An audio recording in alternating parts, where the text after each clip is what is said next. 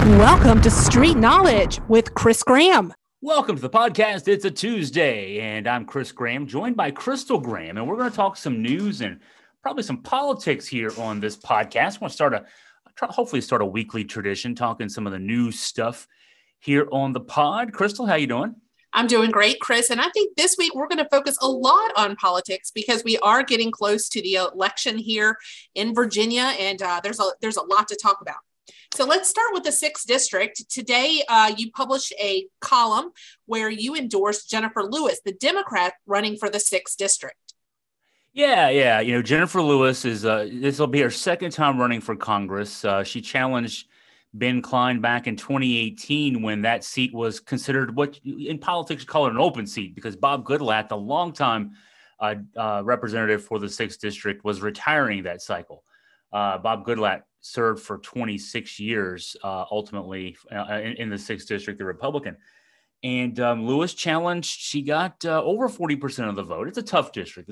For a Democrat, the 6th District is largely it's drawn to be a Republican, very friendly district. But she's challenging again here in 2022. And early voting's already started. We know this. We haven't been out to vote ourselves, but I checked the numbers on the Virginia Public Access Project website, and over 26,000 votes have already been cast in the 6th District. This is an interesting election year in Virginia. As in most states, I guess probably all states have it this way. In a cycle, how things cycle through on the federal elections, you have Senate elections which senators are up every 6 years. And then wrapping around the presidential election years, you only have one cycle, out of about 4 that has no Senate race and no presidential race on the ballot. And this is this is the year where there's no presidential race, no Senate race on the ballot. So it's going to be probably a lower turnout, but still 26,000 votes have already been cast. And we wanted to weigh in and give our thoughts, which are to strongly advocate for Jennifer Lewis over Ben Cline.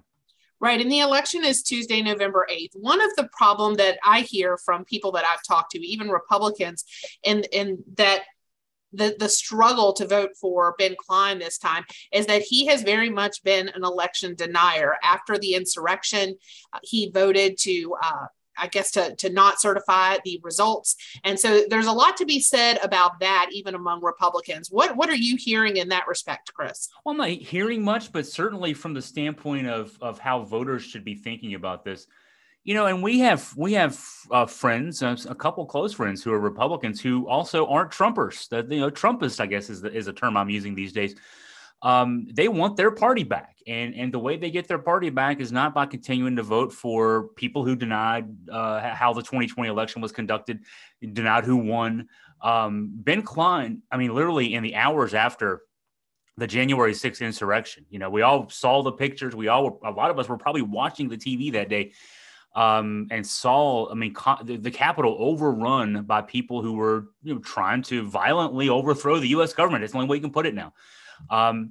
After the scene was cleared, Ben Cline was among 130 or so Republicans in the House and Senate who voted to not certify election results in a handful of states. And as a result, they were voting to disenfranchise people. Take the right to vote away from people who would cast their votes. And so Ben Cline, and since then, Ben Cline has been very quiet on that subject.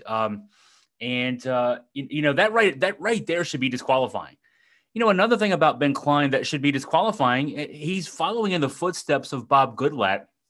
Goodlatte, I mentioned, was in Congress in this district for 26 years. Goodlatte, affable guy, just like Ben Cline. You could have a conversation with him, but you never had any substance there. Bob Goodlatte in 26 years, no signature piece of legislation. He was, I guess you can call a backbencher. He kind of he was there in Congress, didn't want to make waves, wanted to basically just, ride out as long as he could to be a congressman and then retire. Ben Cline very much following in his footsteps, in the footsteps of his political mentor, his political idol. Ben Cline has only been in Congress for 4 years, but no signature legislation. He has very little seemingly to say about what's going on in Washington. occasionally his office will put out a statement on his behalf, or he'll tweet or Facebook something where he'll call out radical Democrats for something. But he's really not a guy who's making himself known as a policy guy. He's not a politics guy. He's just kind of there. If you're out there voting, I mean, when you're voting for this is a job. This isn't a popularity contest. This is a job. A criticism I had of Bob Goodlatte for many years in the 6th district. Nothing in terms of anything material for 6th district voters. Were our lives better because Bob Goodlatte represented us in Congress for 26 years? Are our lives better because Ben Kline's been there for us for 4 years? What can we point to say that they did this for us here? And a lot of Congress people, a lot of senators can actually point to at least one thing, if not a lot of things that they've done for their constituents. And in Bob Goodlatte's case, Ben Kline's case, there's really nothing to point to.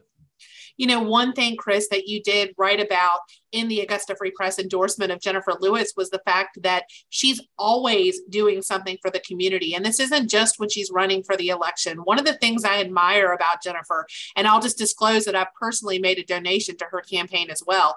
But one of the things I admire about her is that she is always doing something in the community, whether she's serving on a board of a local nonprofit. She works in the mental health field, which, my heart is there.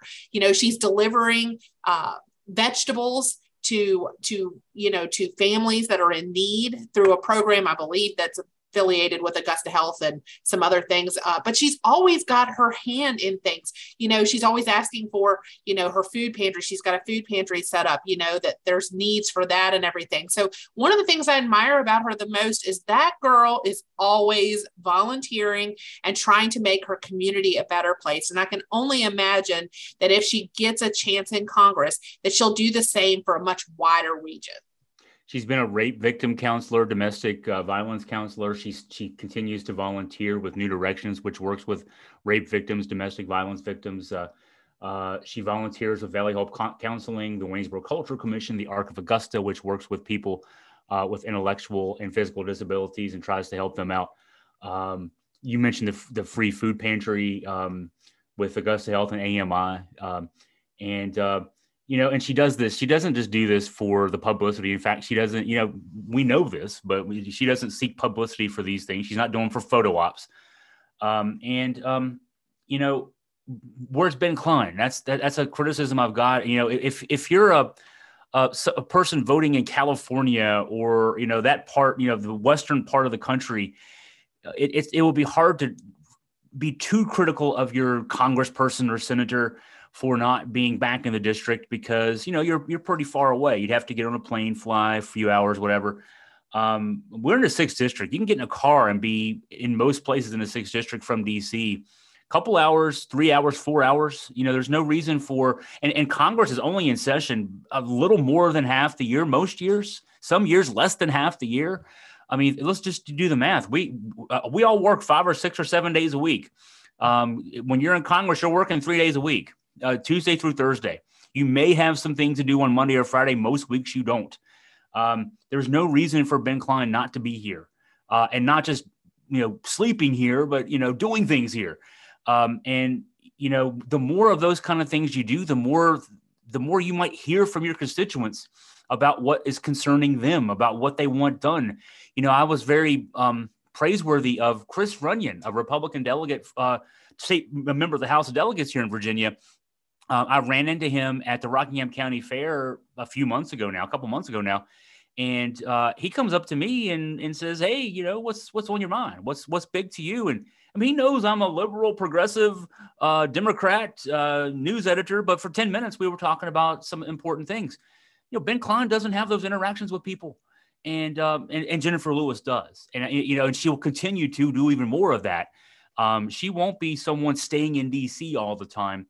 Like Ben Kline is. And she'll actually want to do some things for this district and actually get some things accomplished to make people's lives better here in Western Virginia. Now, shifting to local elections, also on the ballot on November 8th in Stanton and Waynesboro. I thought we'd start with Waynesboro, Chris, and then maybe if you have time, you can talk about Stanton. In Stanton, we haven't made an endorsement, but we have told you not who not to vote for in that election. In Waynesboro, however, an endorsement has been made by Augusta Free Press.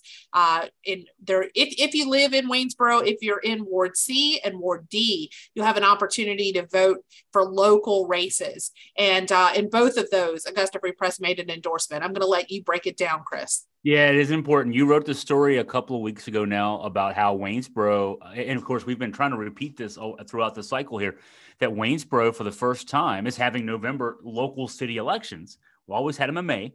And also that this is the first time that Waynesboro, which has a ward system in terms of seating 4 of its 5 members, only people in that ward can vote for the representative of that ward. We've always had ward seating for 4 of our 5 members, but we allowed citywide voting. So I was just talking with someone today. I was out making an appointment for an eye exam, and the gentleman who works there was telling me that he lives in Waynesboro and his wife went to vote early and said, "Hey, honey, we can't vote in those elections because we don't live in either Ward D or Ward C."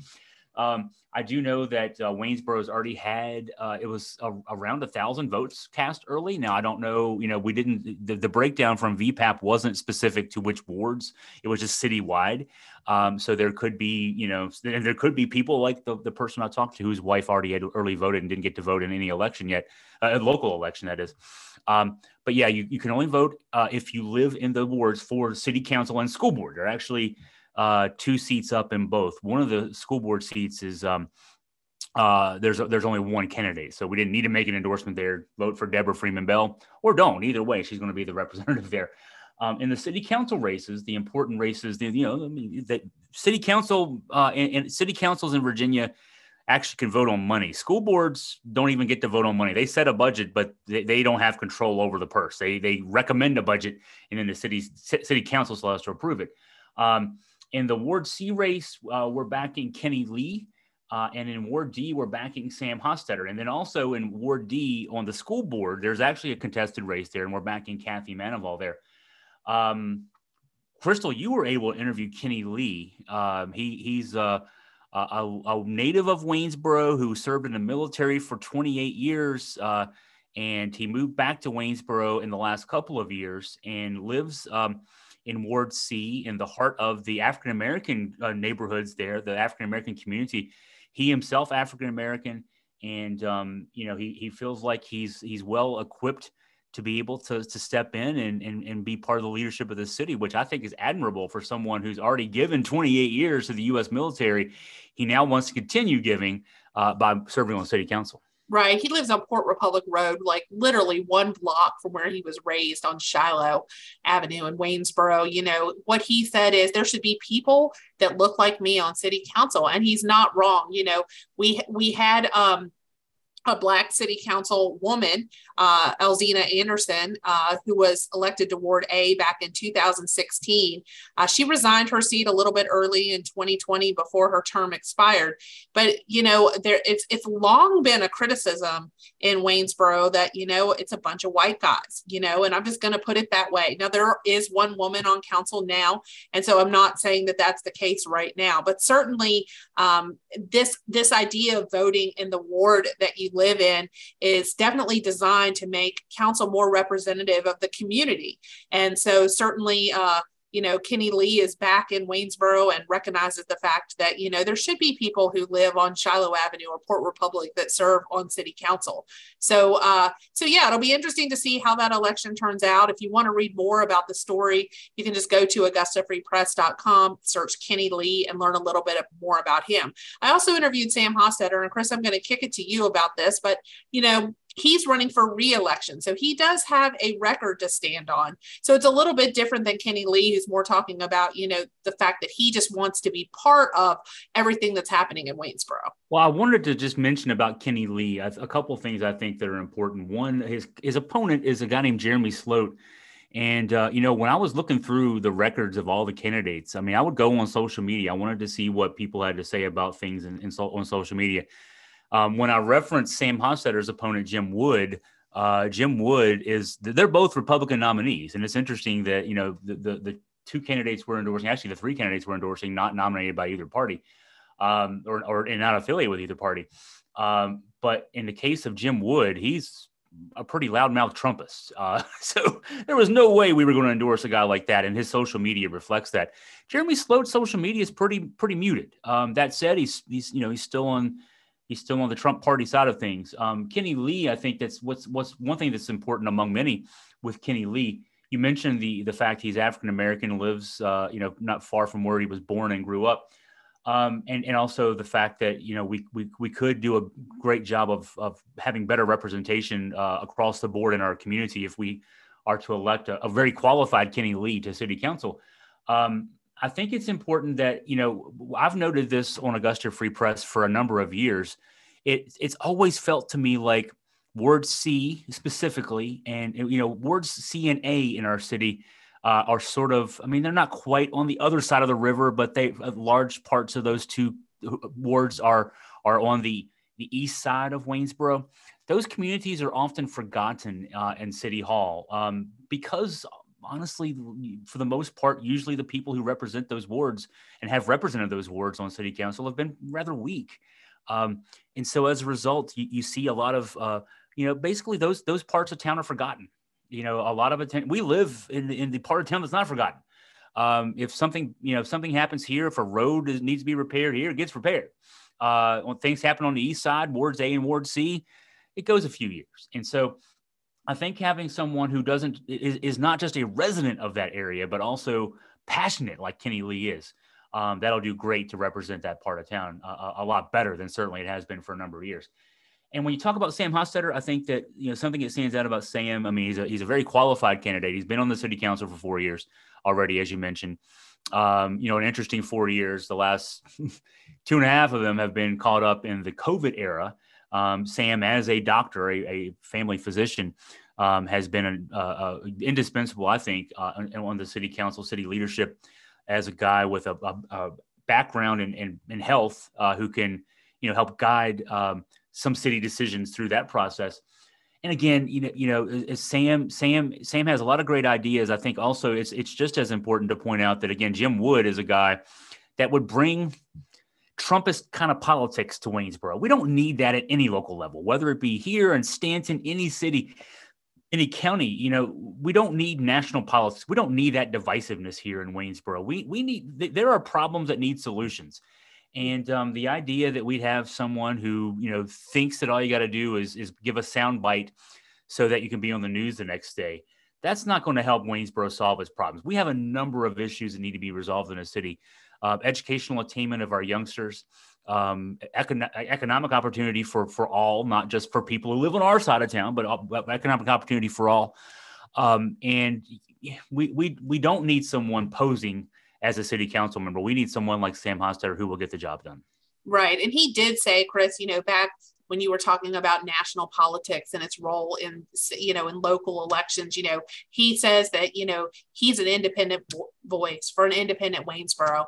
And he's hoping that people like that about him, the fact that he's not aligned with the party. And he's also of the belief that you don't have to have the party's endorsement to run for local elections, that they should be independent. So you can definitely, again, read the story about Sam Hostetter, as well as the endorsement on AugustaFreePress.com. There's a nice little search bar at the very top of the site where you can put in the name and search that information so that you can read up a little bit more on those candidates. Now, I briefly mentioned Stanton, and Chris, I know you haven't made endorsements. Actually, let me just throw in about Kathy Manival. Sure. Board race. Yeah. Kathy Manival has served on the school board in Waynesboro since 2006. She faces another Republican, Amber Lipscomb, who, again, like Jeremy Sloat, when I comb back through her social media, she's very quiet about politics. So why she would even seek the Republican endorsement is interesting, because it can actually be sort of a negative in a school board race, particularly. And she's a teacher, former teacher in the school system, and also talking about Amber Lipscomb. And now she's a virtual teacher for the state. I think it is. She teaches in some schools across the state as a virtual teacher. A question I would have about someone who wants the Republican nomination in a school board race would be, all right, so now you're tying yourself to the policies of our Republicans statewide. Glenn Youngkin, the governor, who's a Republican, he has really put K-12 public schools in the crosshairs. He's pushing school choice. He's pushing the idea that tax dollars should be taken out of public schools to some degree and given to people who put their kids in private schools. Would she support that? Also, the whole thing about sanitizing the curriculum. It's just really annoying to see what Youngkin has done in directing his Department of Education to try to basically wash down the teaching of history of our country, so that some people's feelings aren't hurt. He ran for governor claiming that critical race theory is taught in our schools. And he's even made it a point that the tours of the executive mansion now that he's oversight of because he's a governor don't include any mention of slavery. I mean, he can pretend all he wants, but I don't think we want someone like that with a vote on our school board about policies for the school board, about budgets for the school board. And we have a Kathy Manaval who has great experience. And I say someone who's got 16 years of experience serving on a school board, that is a thankless job. If she wants to do it again and continue to have and bring that experience to our benefit, let's let her do it for another 4 years at least. Okay. And then I did mention Stanton just briefly. Chris, you haven't made endorsements as far as who to vote for there, but you have basically said who not to vote for in Stanton. Yeah, and you're catching me off guard here a little bit. I got to find the story. It's been a couple of weeks now that we wrote there. Stanton's races are different in terms of how they're conducted. Waynesboro, we mentioned, there's a ward system. The elections are conducted by, now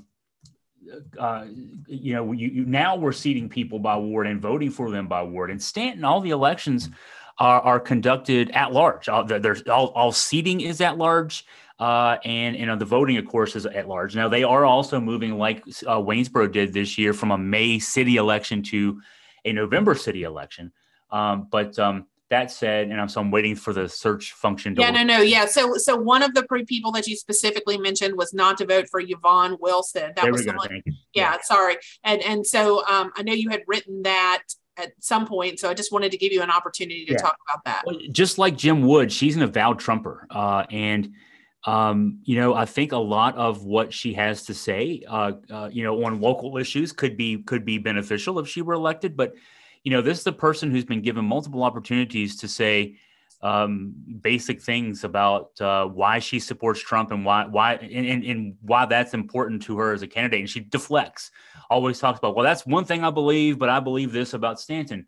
We have to think about what a person who is not just someone who voted for Trump, but is very public about it, very vocal about the support of Trump. What would they do at the local level? Will that have an impact on how Stanton conducts its elections in the future? Yeah, it's a really serious question. What happens if she loses? What happens if she loses in her bid for city council election? Is she going to claim that the elections were rigged?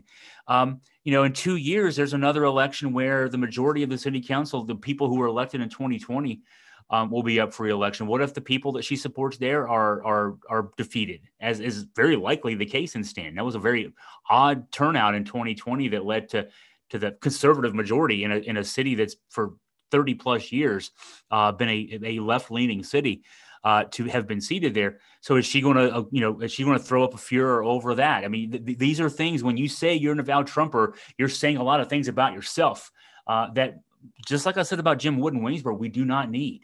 And so, she's proud to have supported him, proud to continue to support him. She'll vote for him in the future.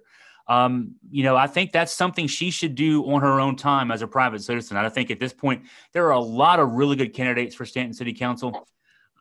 I don't think Yvonne Wilson is someone that we need to elect to Stanton City Council.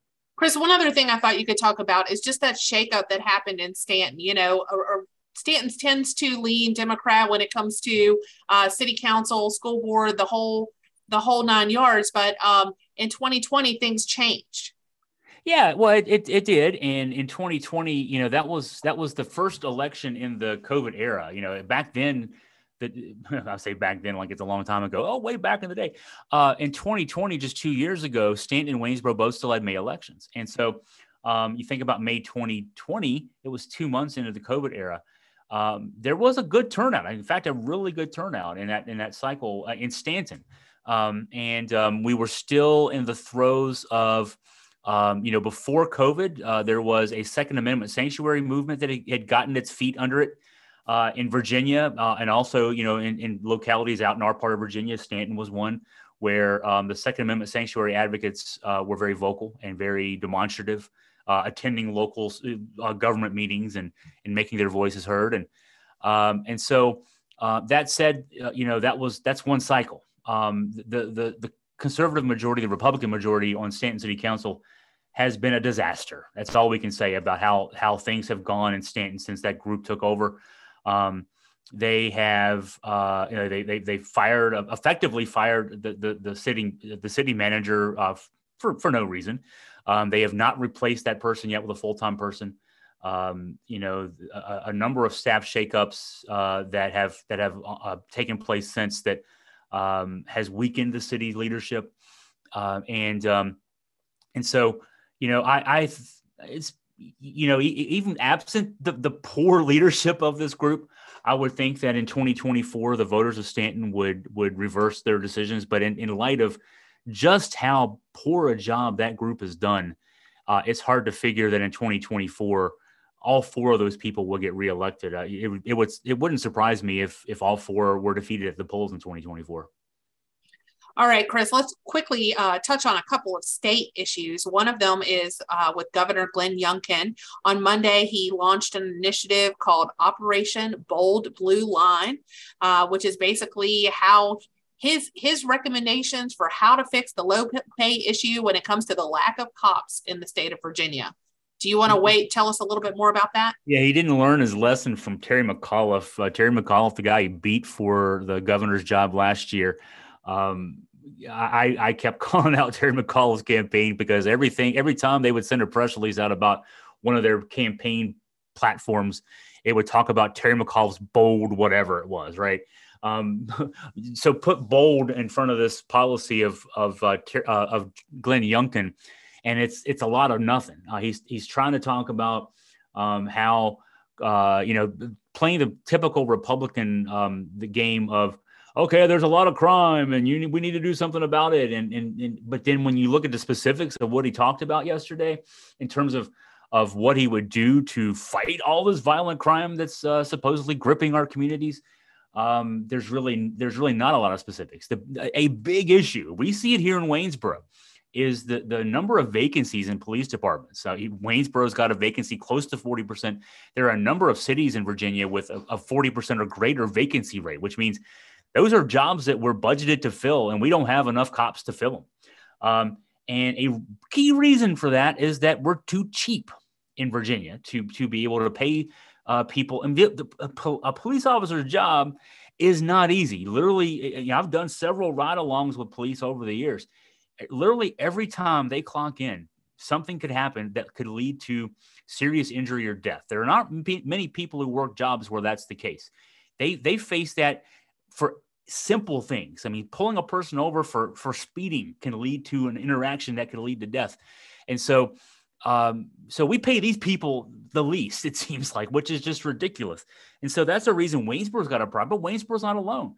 We also have a problem in our Commonwealth, Waynesboro, again, among these communities with this problem, where we don't have enough Commonwealth attorneys, not just the elected person, but enough assistant Commonwealth attorneys, people working the number of cases, so that even those places that are doing a decent job of policing their communities don't have enough prosecutors to prosecute all the cases they bring. We've written about that in Waynesboro in the last couple of months, about a very high profile case where there just aren't enough prosecutors to make a determination as to whether or not to pursue charges against someone accused of basically pedophilia. So it's hard to figure that we can. So those are the problems. And then Glenn Youngkin, he rolls out this plan and says, we're going to propose that we're going to, ask for more money next year from the General Assembly to address this problem. But he didn't even ask how much, he didn't even say how much money they're going to ask for. And so if you're not going to be specific about that, that tells me you're not very serious about that. There's some other parts of this plan talking about money for training officers and money for group violence intervention efforts and recruitment efforts and that kind of thing. But you can spend all the money you want recruiting people to want to work as cops. But if you're not going to pay them enough, they're not going to want the job. And if they get the job, they're not going to keep the job. That's a problem Waynesboro's got, a lot of communities have, is that, people work on the force, they get their certification, they work on the force for a couple of years, then they go somewhere where they can get paid better. And we're not talking about how to do that. It's lip service is what this is. So speaking of low pay, teachers in Virginia, Governor Glenn Youngkin again seems to have a solution when it comes to teacher pay, not actually teacher pay, which is paying teachers more, which might be the solution that most of us think would help.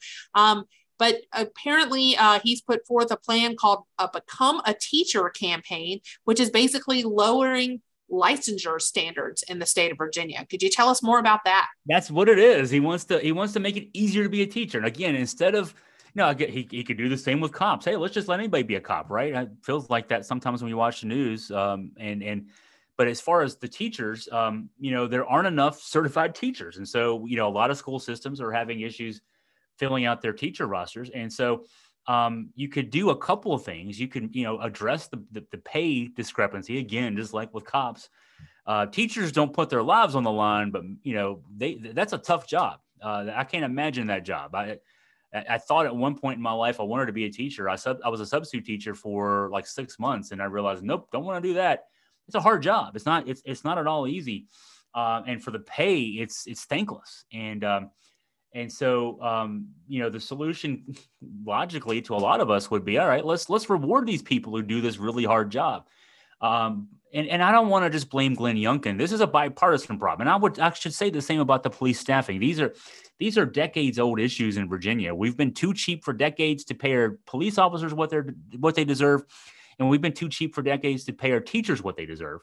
But it's Glenn Youngkin's turn now. And his response is, all right, I got a great idea. Let's just make it easier to be a teacher. And, we're going to reduce the red tape, all these things, again, that just play into his base. Another thing that Glenn Youngkin could do, he instituted these tip lines so that people could rat out their teachers if they think they're teaching divisive concepts. This playing back to this, let's sanitize history thing that I talked about when I was talking about the school board races. So the solution isn't just to lower the standards. And, having been a substitute teacher, when I was a sub, there were some teachers who, in fact, most of the teachers that I subbed for, the days they knew they were going to be out, they would give me as a sub, the assignment to just basically hand out worksheets and let the kids do work that way. We're not going to teach them anything today. We're just going to keep them busy that day. There were a few teachers who actually, hey, you're here, teach them. And those were fun days for me as a aspiring at that point teacher. There are too many, this process of let's just put people in warm bodies in schools and call them teachers that Glenn Youngkin's rolling out here feels to me like let's just hand out some more worksheets and hope the kids are occupied while they're there instead of teaching them anything. And that's not going to be the answer for Virginia. My sister, she occasionally substitute teaches in Rockingham County, and she said that most of what the students do now is on the computer. And so she said, she's not really teaching. It's more, and, she's not showing videos or anything like they used to do sometimes when we were back in school and a teacher was out, but they're actually just working on their computers and completing their coursework. And she's just kind of overseeing that from what she's told me. She's a monitor. I mean, she's just there to check a box, right? That's not teaching. That's not educating anybody. Right. And we're going to be moving in that direction even more if we follow the guide of Glenn Youngkin here. Okay, Chris, one more issue I want to talk about before we wrap up today's podcast. And I tell you what, I'm not going to try to untangle this, so to speak. I'm going to let you do it. But it's basically this dust up between the Commonwealth's attorney, the Board of Supervisors, the sheriff in Augusta County, and Nexus Services. I'm going to let you break it down. But, one of the things you wrote about is the strange political bedfellows that are happening in Augusta County with this dust up. Yeah, when I was thinking, I was doing the 30,000 foot view of this controversy. I mean, the quick background, the president and CEO and two of the vice presidents of Nexus Services, which is a Augusta County based business that provides bonds for people held in immigration detention across the country. So it's not just Virginia or even just Augusta County. It's a business that does business nationwide, but they're based here in Augusta County, have been since 2015. 3 of their top company executives were indicted by an Augusta County grand jury a few weeks ago, and the arrests were made, I guess it was 2 weeks ago now, regarding the case of the brother of the Parkland High School shooter, who was also in the headlines recently, finally sentenced to life for that mass shooting at Parkland High School back in 2018. Well, in the case in Augusta County, his older brother, slightly older brother, I think, and had inherited some money. Their mother had died a few months before the shootings in Parkland, and the 2 brothers stood to get some money from that. It's alleged by prosecutors, the grand jury held up with an indictment that the principals, I guess, of the Nexus Services were involved in a scheme to basically defraud the young man of his money. And so that'll come, no trial date's been set in that. That's to come. That's the background to to where we are here with Tim Martin, the Commonwealth Attorney in Augusta County. He's a Republican. I'll start noting the political backgrounds of the various people, because I think that's an interesting thing. Tim spoke out last week at the County Board of Supervisors meeting. Basically, it came to my mind when I was writing about this a couple of weeks ago that, hey, Augusta County invited Nexus Services here. Nexus Services didn't necessarily have any foothold in Augusta County before they were invited to, I guess, basically be in the Mill Place Commerce Park, which is the county's industrial park, which I want to say it was the late first decade of the 2000s when Augusta County invested money in developing that property and trying to market it to future industrial tenants. I don't know that, basically at the time when it was being marketed, it was thought of as an industrial center, and now it's basically an office center. But the folks at Nexus moved in 2015. There was a big groundbreaking. You look at the Augusta Free Press archives, there's a picture of the groundbreaking. There's all kinds of political officials there celebrating Nexus coming to town. Ever since Nexus came to town, they've been fighting Augusta County leaders. It's really interesting how that is. It made me think a few different times along the way, because the Nexus folks have been involved. I mean, they've been under investigation by a few states' attorneys general. The feds have been involved investigating various activities, that have been at question over the years. It made me think again, I'm sure that the person who's responsible for helping bring these guys in is very popular around the government center in Verona right now. But Tim Martin, called out the at least a few people. A couple of those were principals in Countryside Holdings, the real estate developer company that worked with Nexus to help them come to Augusta County.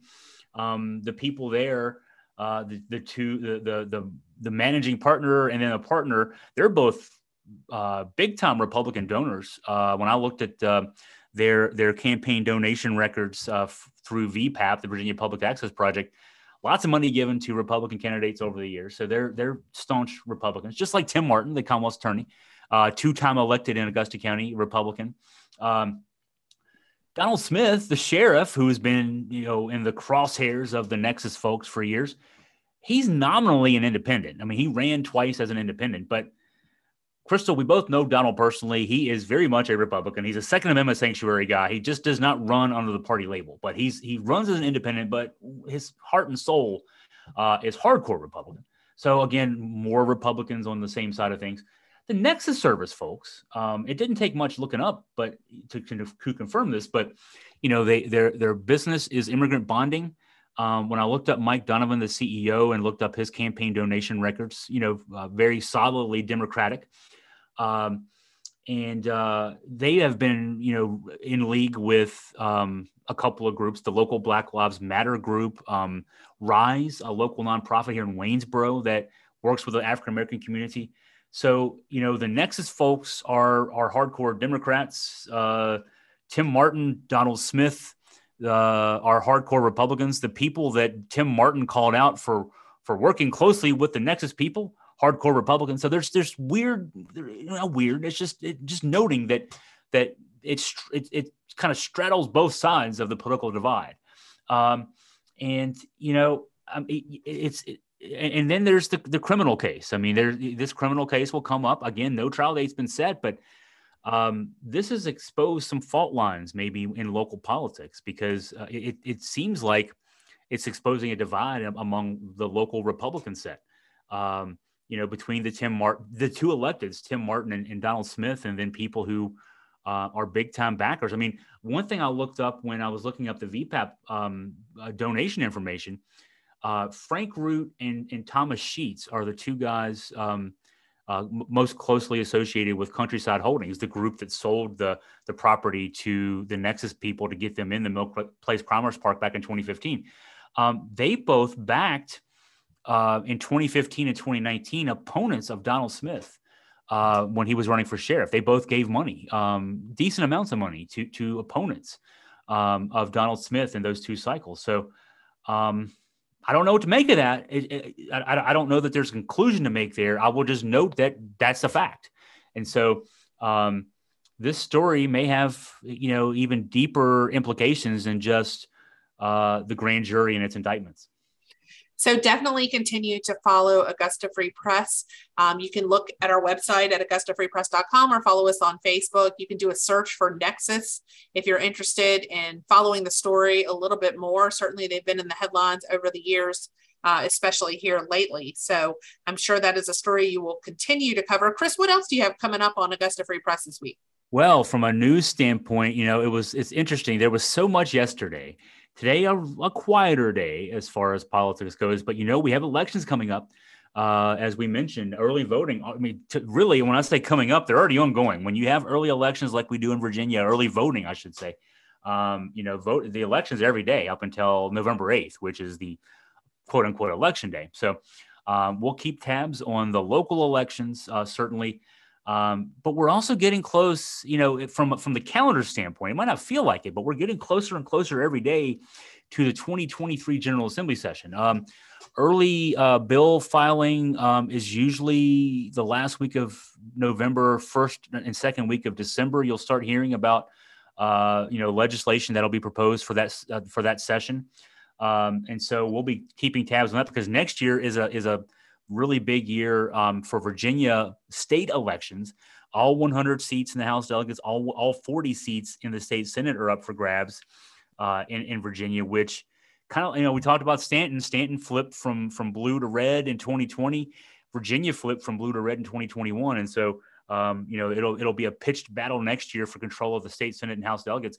We're going to be on top of that as well. And so a lot going on there. The local city elections, a lot going on there. So, boy, we're going to be busy here these next few weeks trying to make sense of it all. Absolutely. Just one thing to mention, too, unlike previous elections, is that you can actually register to vote on election day. So in pretty much any time now, I believe that the early registration deadline has passed. But if you go to the voter registrar office now, basically through election day, you can actually fill out a voter application and cast a provisional ballot. And so, Chris, you actually sat in on these before, but basically at a later date, usually the day after the election. No, it's the Friday after the election. Friday after the election. Okay. They basically sit down and they go through these, and they determine if the vote is in fact valid, and if it is, then that vote counts. So especially in close elections, and especially when there's a smaller turnout, that can certainly be a factor. So that's something that's just a little bit different this year, that you can register to vote on election day and be able to cast that provisional ballot. If you're looking for some of that other information, for example, the Waynesboro Registrar's Office has moved. Some of the voting locations in Waynesboro have moved. Some people have moved wards. You should have gotten a new card in the mail if that's the case. But a lot is happening around this election. And if you have any questions about it, definitely recommend that you check out AugustaFreePress.com, because we've been covering this for the last month or two, and invite you to learn more. And if you still are in doubt, contact the registrar's office, of course, because I'm sure that they can help answer those questions for you as well.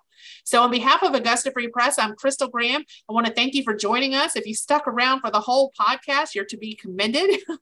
And we have a look to talk about politics and news with AFP editor Chris Graham every week here on AugustaFreePress.com.